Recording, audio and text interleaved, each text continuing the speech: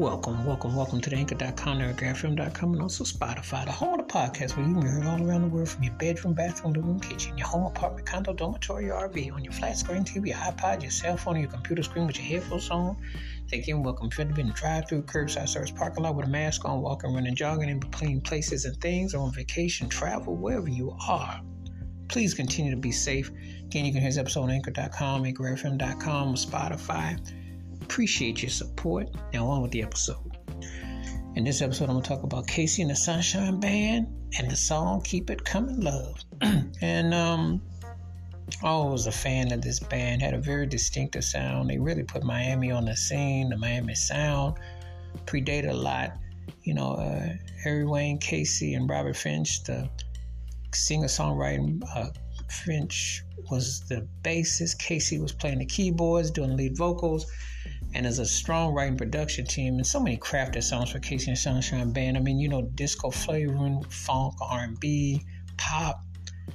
And you had the Ireland vibe, a distinctive sound, a groove.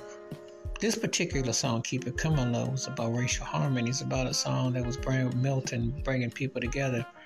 And it had a real flower power carryover from the 60s, but it was a song that had a lot of uplift. It's a real simple sing-along with soulful background vocals, but they understood the effect of simplicity. That's one of the things about KC and the Sunshine Band. The songs might not be as complex in terms of chords and string, the whole hour, but they had a lot of energy with their horns, and they had a lot of groove and kick, and actually it was a lot more going on than meets the eye, because the groove was always on the one, and the groove of the song and the tone and the feel.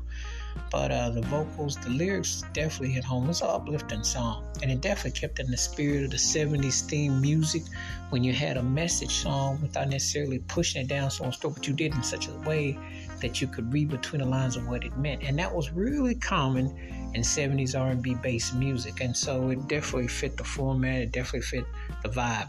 I think KC and the Sunshine Band are one of the most important bands of the last 50 years. I think they should be Hall of Famers.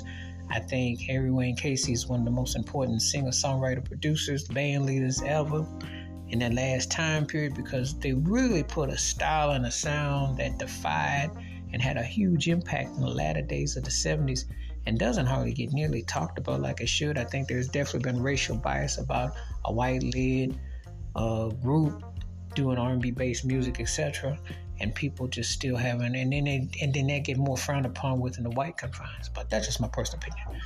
Wash your hands, keep your mind clear, watch out for another. Please give me thoughts and takes on KC and Sunshine Bands. Keep It Comin' Love, and how this song stacks up in their vast of a catalog of great songs. And I do mean keep it funky, keep on the one. Please be safe, be careful out there. If you're not a KC and the Sunshine Bands, Keep It Comin' Love, please do, and let me know your thoughts and your takes. Again, you can hear this episode on Anchor.com, NerdGradFilm.com, or Spotify. Please continue to be safe and well. We'll catch you next time. Peace. I'm out.